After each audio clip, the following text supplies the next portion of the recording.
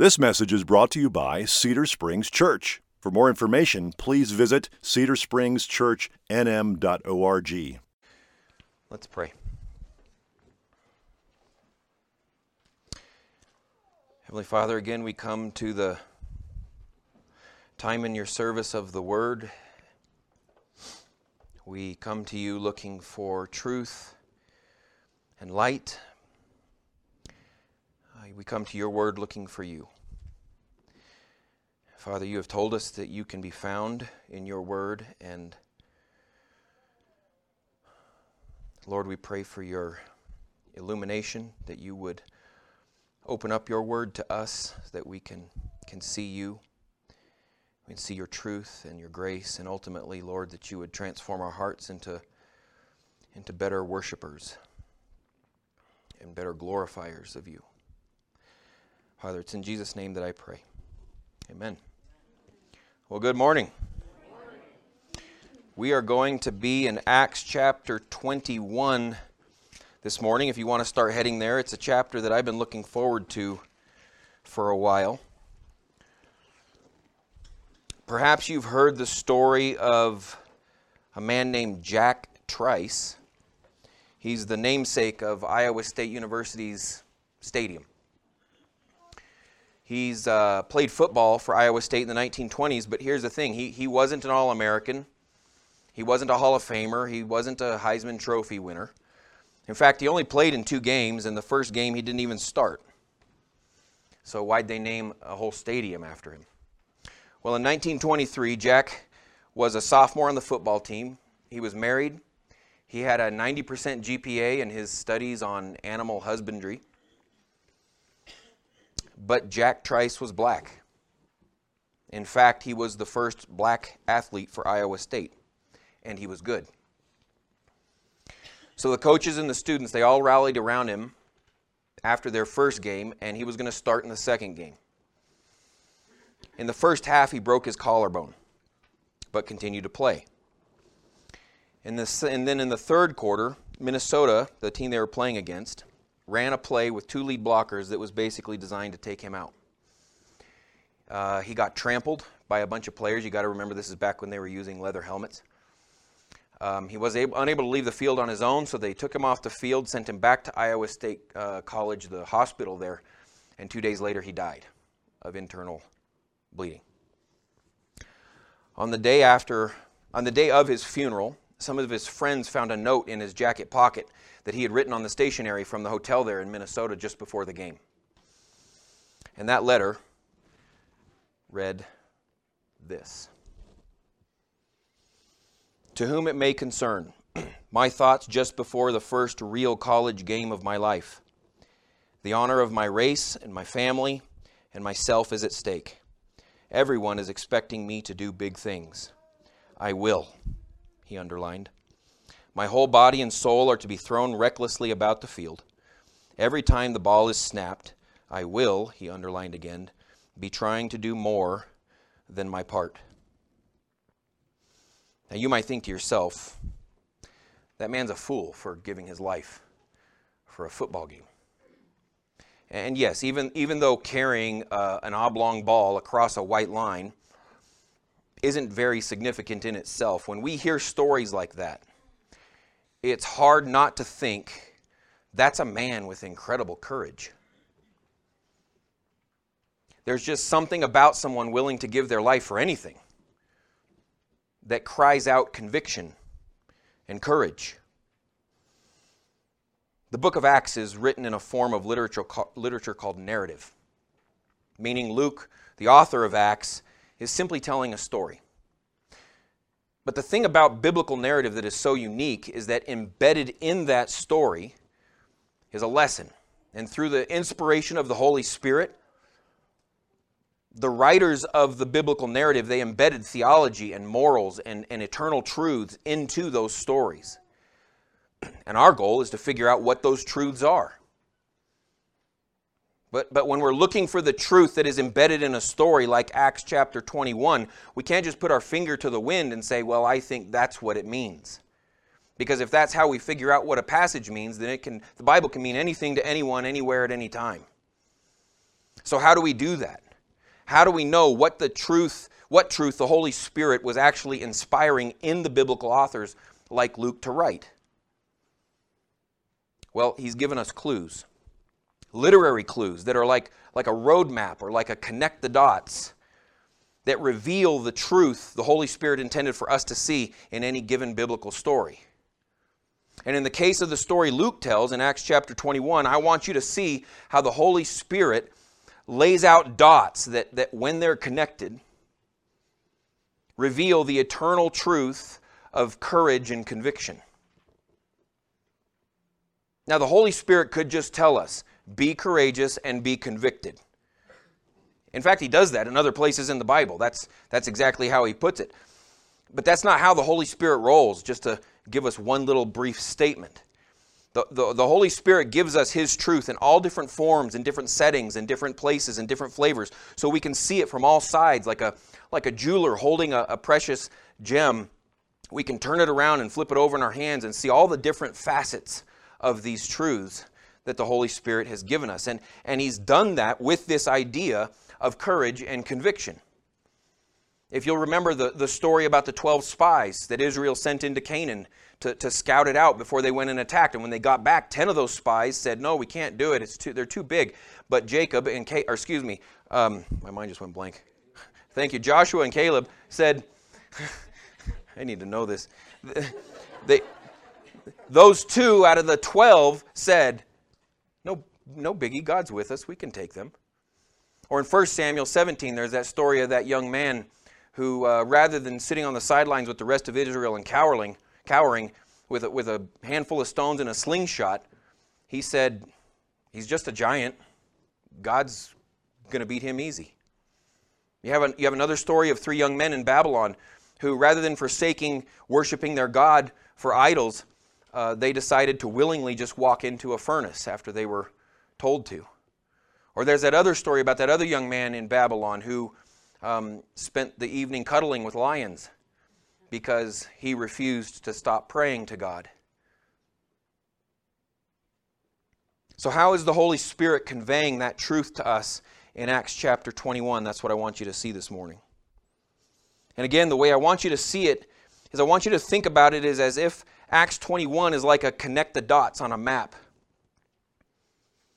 And those dots, when they're all connected, when we connect all those places and dots, they're going to reveal letters and words of a sentence.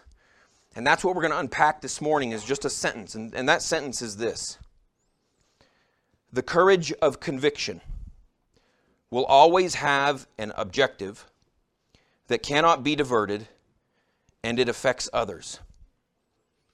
The courage of conviction will always have an objective that cannot be diverted, and it affects others. That's what we're going to walk through this morning. So the first dots on our map in verses 1 through 3, the first pieces of this sentence, the courage of conviction always has an objective. Look at chapter 21 and verse 1.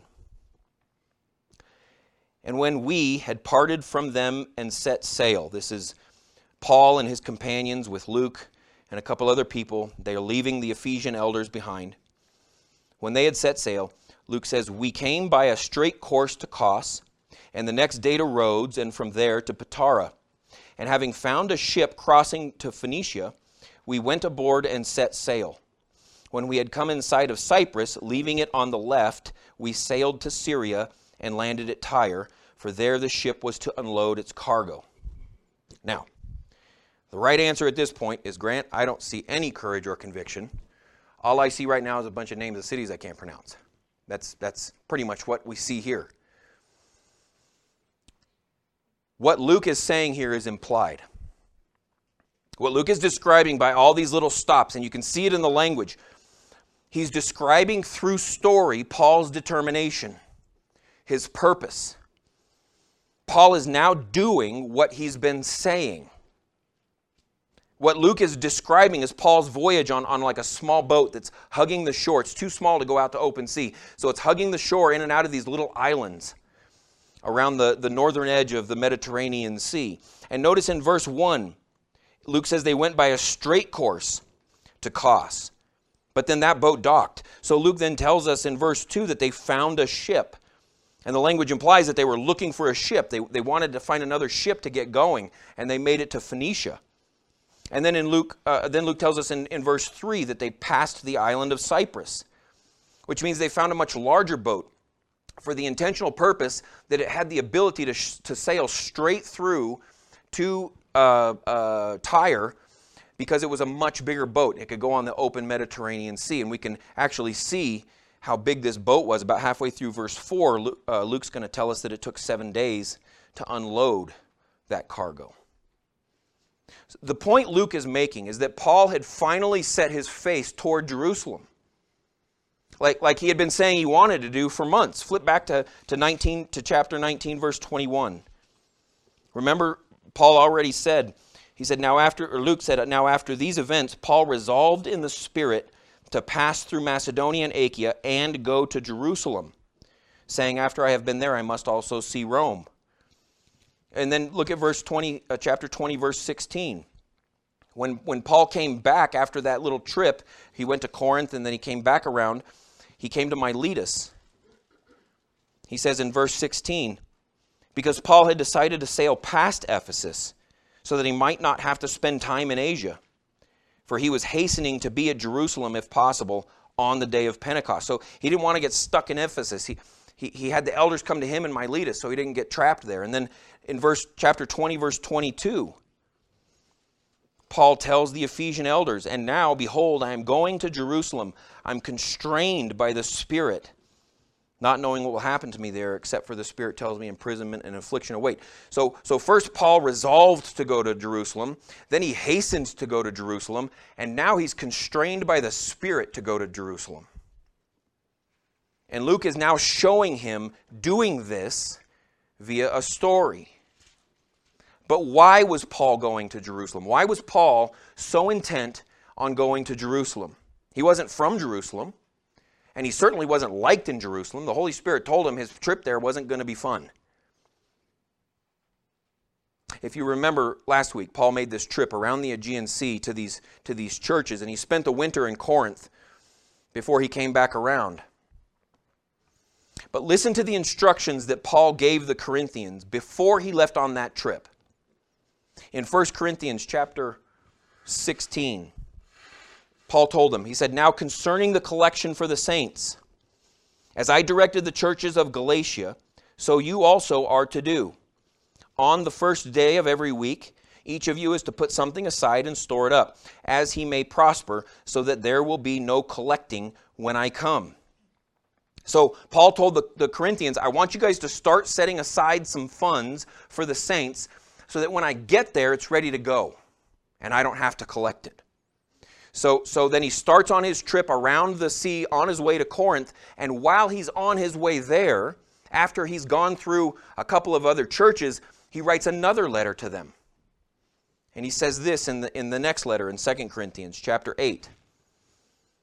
He says, we want you to know, brothers, about the grace of God that has been given among the churches of Macedonia. So he's passing through and picking up these funds from other churches, and he wants Corinthians to know that it's been going really well. He said, for in a severe test of affliction, their abundance of joy and their extreme poverty have overflowed in a wealth of generosity on their part. And then later, in 2 Corinthians chapter 9, he says, now it is superfluous for me to write to you about the ministry of the saints. He says, for I know your readiness, of which I boast about to you about the people of Macedonia, saying that Achaia has been ready since last year, and your zeal has stirred up most of them. So Paul's talking about the Corinthian church's giving has actually caused some of the other churches to want to tag along.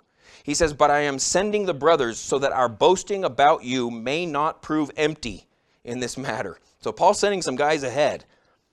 He says in verse 4, otherwise if some Macedonians come with me and find that you are not ready, we would be humiliated, to say nothing of you for being so confident. So what Paul is saying is, he's saying, I have been bragging to the other churches about how much you guys have raised, and now I'm going to be there soon. So how about let's not put our foot in our mouths, and you guys have it put together.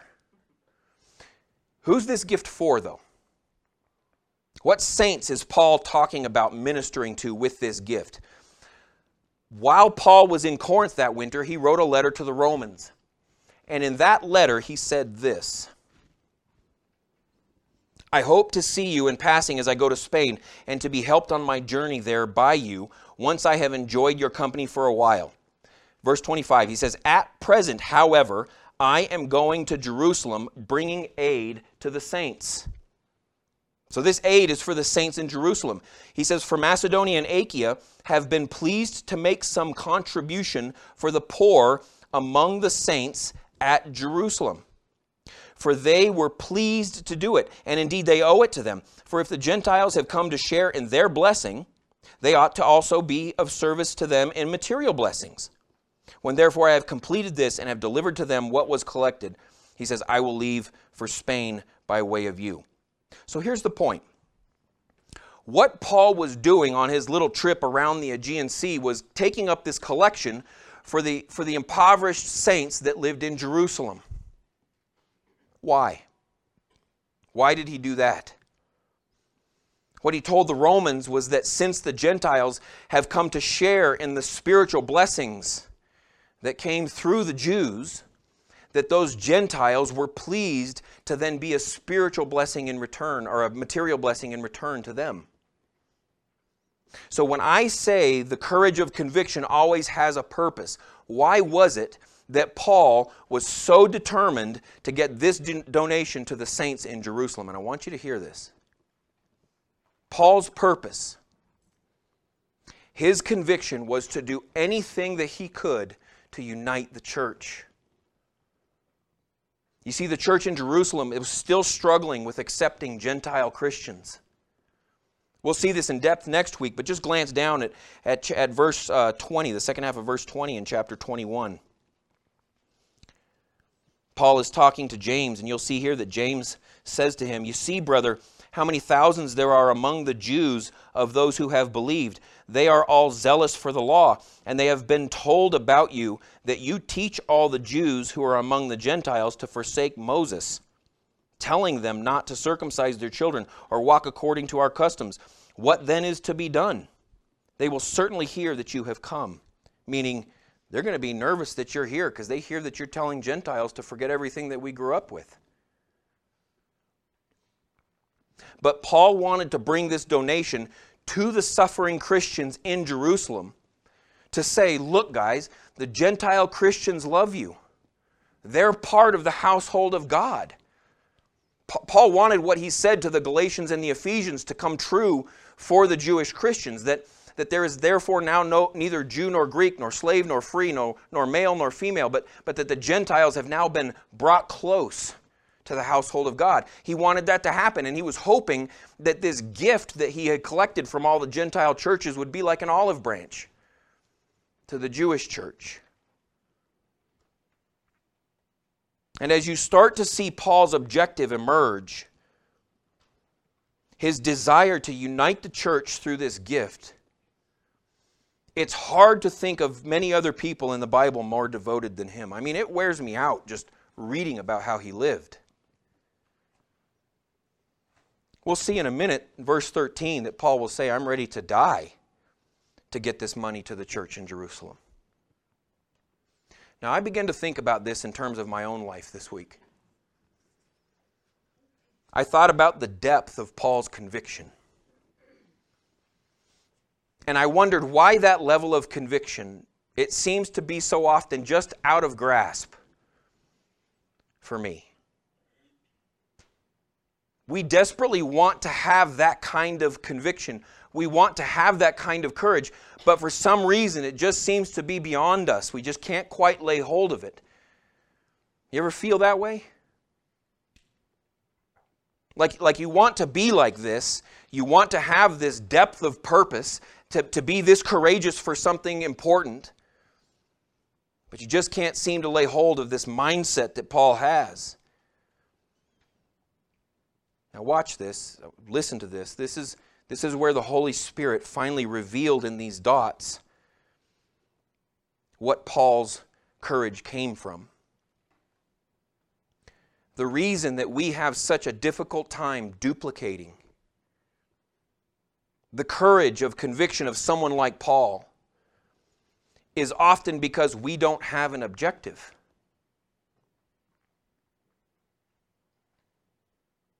In other words, the objective, the purpose, the goal is always the basis for the courage.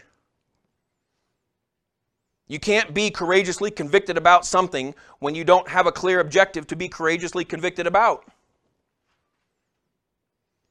Meaning, I think part of the reason that we feel so detached from this kind of courage is because we don't live the kind of object-oriented life that Paul did. Think about it. If right now I was to ask each of you, what is your greatest objective right now? What would your answer be? Because I think for most of you, if you're like me, your answer would be, well, what was the question again? If I were to ask you right now, write on a piece of paper, and I'm not, this is rhetorical, but if I were to say right now, write down the top 3 objectives of your life. The purposes of your life, what you're aiming for. What would you write down? Because A, if you have to think about it very long, you don't have one. Or B, if what you do write down very quickly is not based on the kingdom of God, then something isn't right. An objective always precedes the courage. I can't just say, Christians, be courageous. And we can't just run around, I'm courageous, I'm courageous. That's not how it works. About what are we courageous? I'm sure you've felt this way before, because I know a common desire among American Christians is that someday we would have this opportunity to be courageous for something important. Like the story of the Russian soldiers who went into the church and told all the Christians, if you don't want to get killed, leave now. And so a few left, but then those soldiers stayed in worship because they knew those Christians were serious. We wish that someday we could have that chance. Or like Corrie ten Boom protecting Jewish families in World War II. We wish we could have that chance someday. Here's the reality, though. We can never be courageous if we don't have an objective, if we don't have a purpose. So the truth of the matter is this, listen. What we're really hoping for is not the opportunity to be courageous, but we're hoping for God to give us an objective, a purpose. What we're really hoping for is not this opportunity to be courageous, but we're wanting God to give us a purpose, an objective. Because without that purpose or that objective, we can't be courageous. But how does God respond to us wanting to have that objective, wanting to have that purpose? When we say, God, please give me a purpose, how does He respond? I've already given you a purpose. I've given you a bunch of purposes. Right here. How are you going to magically be courageous about some purpose I haven't given you? When the purposes I've already given you, you're not being courageous about yet.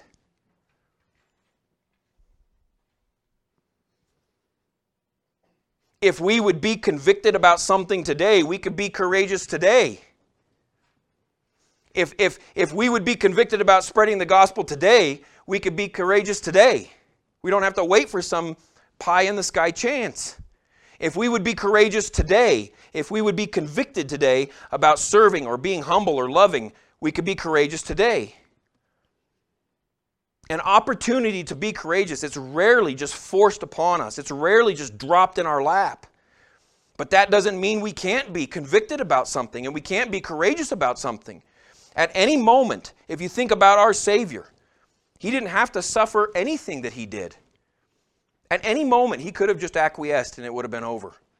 At any moment, He could have just pulled out His rights as a rabbi, or roused up the crowd to defend Him, or defended Himself in front of the Sanhedrin or Pilate, and all of that suffering would have gone away. But He didn't. He chose to be courageous because He knew His objective. He knew His purpose. And nothing was going to distract Him from that. Nothing was going to stand in His way for His purpose to be the sacrifice for all of us, to pay for our sins. He knew that's what He was going to do. Brothers and sisters, Luke is showing us in story form that the courage of conviction that so many Christians want to have always has an objective. So I ask you again, what's your objective? What's your purpose? Because God's given plenty of them for us to choose from in His Word. If you're totally unsure, try one of Paul's. Like in Philippians 3, where he said he counted all things as loss to know the Lord, to know the power of His resurrection, and to share in His suffering. Try that one. Make that your objective, your purpose, your singular purpose in life, and then courageously pursue it. Devote yourself to sharing the gospel with as many people as you can. Make that your objective, and then pursue it courageously. Make your objective looking for people who are hurting. Look for hurting eyes. And minister to them. Make that your objective. Invite someone to church. Love your spouse or submit to them. Guard your eyes. You may even have one now that you just haven't identified yet. But whatever the case may be, until we can identify an objective and a purpose, we can't follow in the footsteps of Paul or our Savior and really be courageous about it. That's the first point that Luke is showing us. The courage of conviction always has a purpose, and we have to identify that purpose before we can be courageous about something. Now, I promise the next two will be shorter. Because when you can identify that objective, the next set of dots that Luke shows us in this story is that the courage of conviction cannot be diverted. The courage of conviction, it cannot be diverted. You can always tell how convicted someone is by how fast you can get them off track. Look at verse 4 in Acts 21. And having sought out the disciples, this is in Tyre, we stayed there for 7 days, and through the Spirit they were telling Paul not to go on to Jerusalem. When our days there were ended, we departed and went on our journey, and they all, with wives and children, accompanied us until we were outside the city. And kneeling down on the beach, we prayed and said farewell to one another. Then we went on board the ship, and they returned home. When we finished the voyage from Tyre, we arrived at Ptolemy, and we had greeted the brothers and stayed with them for 1 day. On the next day, we departed and came to Caesarea, and we entered the house of Philip the evangelist, who was one of the 7, and stayed with him. He means the 7 deacons that were chosen back in Acts 6. He had 4 unmarried daughters who prophesied. And while we were staying for many days, a prophet named Agabus came down from Judea, and coming to us, he took Paul's belt and bound his own feet and hands and said, "Thus the Holy Spirit, this is how the Jews at Jerusalem will bind the man who owns this belt and deliver him into the hands of the Gentiles." When we heard this, we and the people there urged him not to go to Jerusalem. Then Paul answered, "What are you doing, weeping and breaking my heart? For I am ready not only to be imprisoned, but even to die in Jerusalem for the name of the Lord Jesus." So in verse 4, Paul is at Tyre. And notice there when he gets to, when he's at Tyre, there's these, for 7 days, the Christians there told him not to go to Jerusalem. Then they followed him to the port and prayed with him. You got to know that was probably some pretty passive-aggressive prayers there, right? Like, "Dear Jesus, we know you're sovereign and omnipotent, so please convict Paul of his error and change his course." You know that had to happen. But Paul continues a little further south to Caesarea, and again the believers there urge him not to go to Jerusalem. In fact, this prophet named Agabus shows up and takes off Paul's belt. Think of more like a sash, like a long piece of cloth. And Agabus tied himself up and said, "This is how the man who owns this belt is going to be treated in Jerusalem." It's a very Old Testament way of prophesying where you act out what you're saying. But notice that Paul doesn't deny their concerns. He doesn't say they're wrong. Even though Luke tells us that they're speaking to him by the Spirit. So here's what's important to understand. The Spirit was testifying to these people that Paul would suffer. They got that part right. But it was their interpretation of those facts they got wrong. The Spirit wasn't telling them that Paul shouldn't go to Jerusalem. The Spirit was telling them he was going to suffer in Jerusalem. Therefore, they concluded he shouldn't go to Jerusalem. But Paul could not be diverted. As we've already seen 3 times, he's not going to be deterred from going to Jerusalem. He's constrained, he's resolved to go to Jerusalem. Now here's what I want you to see, because I'm sure it's what the Holy Spirit inspired Luke to write. In Philippians chapter 3, as I've already said, Paul said, I have suffered the loss of all things for the surpassing worth of knowing Christ Jesus my Lord. He said that I may gain him, that I might know the power of his resurrection and share in his sufferings, becoming like him in his death. Paul desperately wanted to know Christ so deeply. And what Luke wants us to see is the depth to which Paul lived this out. How close Paul's ministry was to Christ. If you know the Gospels, you know that leading up to Palm Sunday, 3 times Jesus said, I must go to Jerusalem and suffer and die. I must go to Jerusalem and suffer and die. Jesus said that 3 times. And now we have Paul saying the same thing 3 times. And then, just like in the Gospels, Jesus was told by the people, like Peter especially, oh no, Jesus, you can't go to Jerusalem and suffer. You won't die. And Paul is told not to go to Jerusalem and suffer. And then just like in the Gospels, in the garden when Jesus prays, he says, is there another way, Father? Take this cup from me. And how did that prayer end? Jesus said, your will be done. And what is the realization of the Christians in verse 14? And since he would not be persuaded, we ceased and said, let the will of the Lord be done. There's no doubt in my mind that we are supposed to see this parallel. Now, Paul's not redeeming people like Christ did. He's not another Jesus. But he is so devoted to walking in the footsteps of his Savior that even his life is beginning to conform to Jesus's. His absolute inability to be diverted is beginning to mimic Christ's. He's so close to his Savior, suffering wouldn't stand in his way. Imprisonment wouldn't stand in his way. He's even willing to die in Jerusalem for the name of Jesus.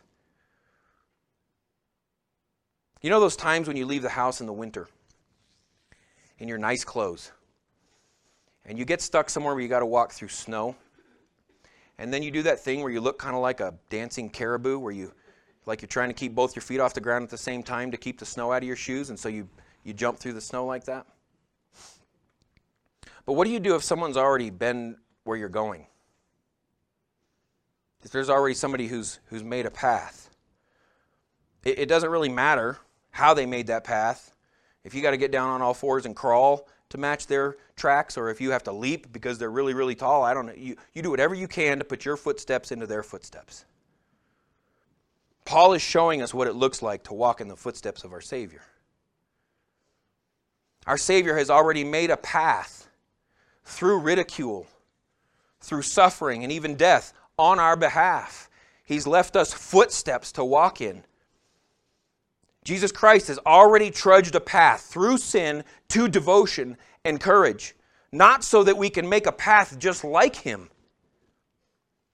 We can't do that, but so that we can follow in the footsteps that He has already made, like Paul is doing.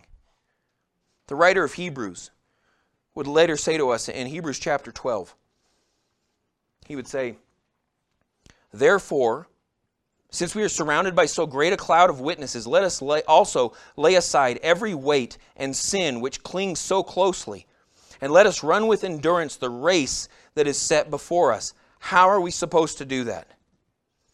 By looking to Jesus, the founder and perfecter of our faith, who for the joy that was set before Him endured the cross, despising the shame, and is seated at the right hand of God. In verse 3, consider Him who endured from sinners such hostility against Himself. Why? Why should we consider Jesus? So that we too may not grow weary or faint-hearted. Jesus has left footprints through life, through sin, through suffering for us to follow in. And we can look at Him and how He did it. Earlier in Hebrews, the writer of Hebrews said, we don't have a high priest who is unable to sympathize with us. But He has been tempted in every single way, and has still left a devoted track for us to follow, footprints for us to follow through the snow.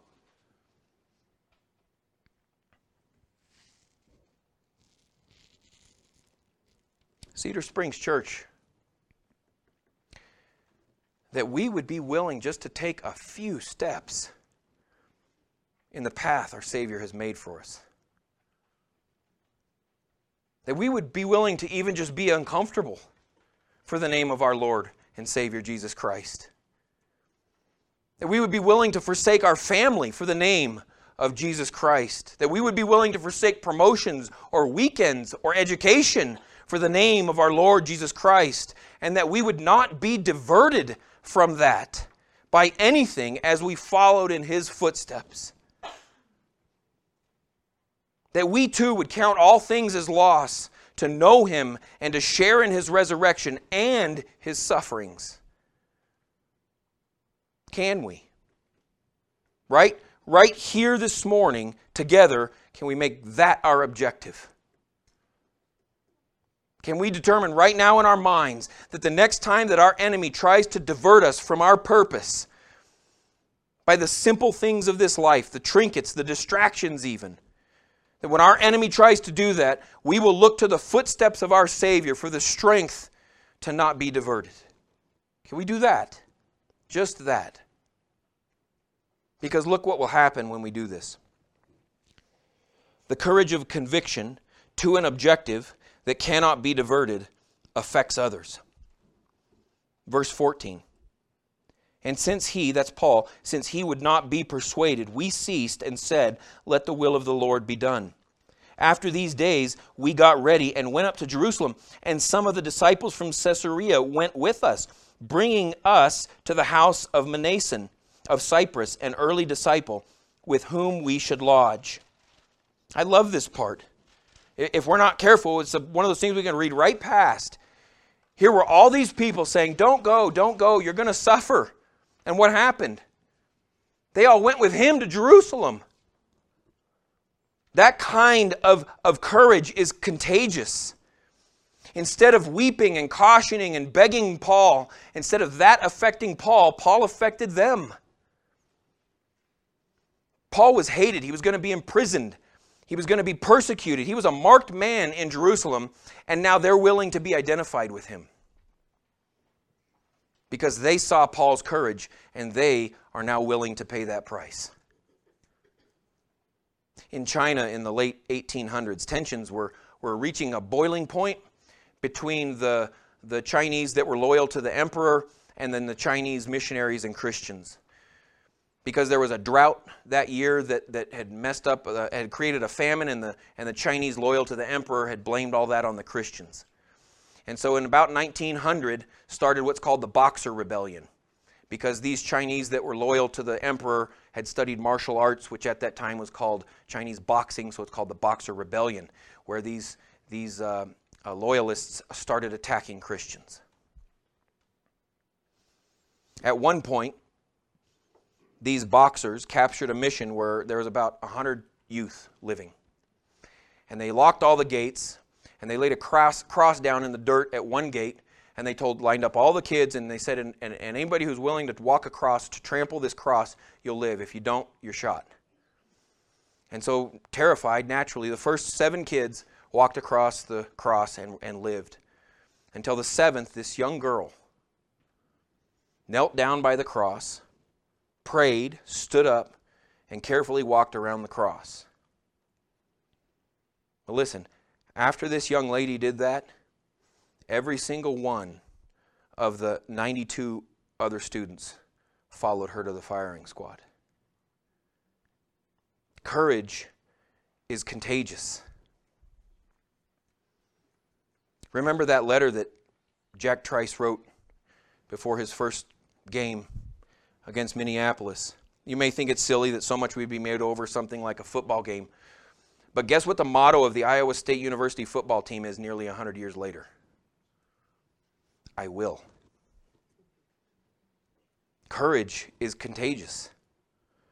The courage of conviction will always have an objective that cannot be diverted, and it will affect others. So my question is, who will it be? Who will it be in this room who will be the one who will affect the rest of us? Who in this room will be the one that inspires the rest of us to follow in the footsteps of our Savior? Who in this room will be the first to display the courage that we're reading about now, to count everything as loss for the surpassing worth of knowing and following and sharing in not just the resurrection, but in the suffering of their Lord and Savior, Jesus Christ? Who will be the first? And then my next question is, who will be next? Who will come after them to go further in counting our Savior as more precious than what this world has to offer? And then my next question is, who will be next? Who will be the next to display the courage of conviction that beckons those around them like us, beckons us to see and taste that the Lord is good? That's what Luke is showing us in this story. Let's pray. Heavenly Father, I thank you for these kinds of stories that you give us to show us the courage of men. I thank you for how you've shown us that these men didn't do this because they were stronger or smarter or better. The courage that every single one of these people had was because you were with them. Their courage was that you had led the way, and it was you that they looked to for strength. And Father, I pray right now that you would do that in our hearts, that you would grow in us an understanding that it is not our ability or our strength or our smarts, our wisdom that would allow us to be courageous, but simply that we would look to you to follow in your footsteps, to devote ourselves to your word and the things that you have called us to. And Father, I look forward so much to the day when that courage becomes an infection in this church and it spreads.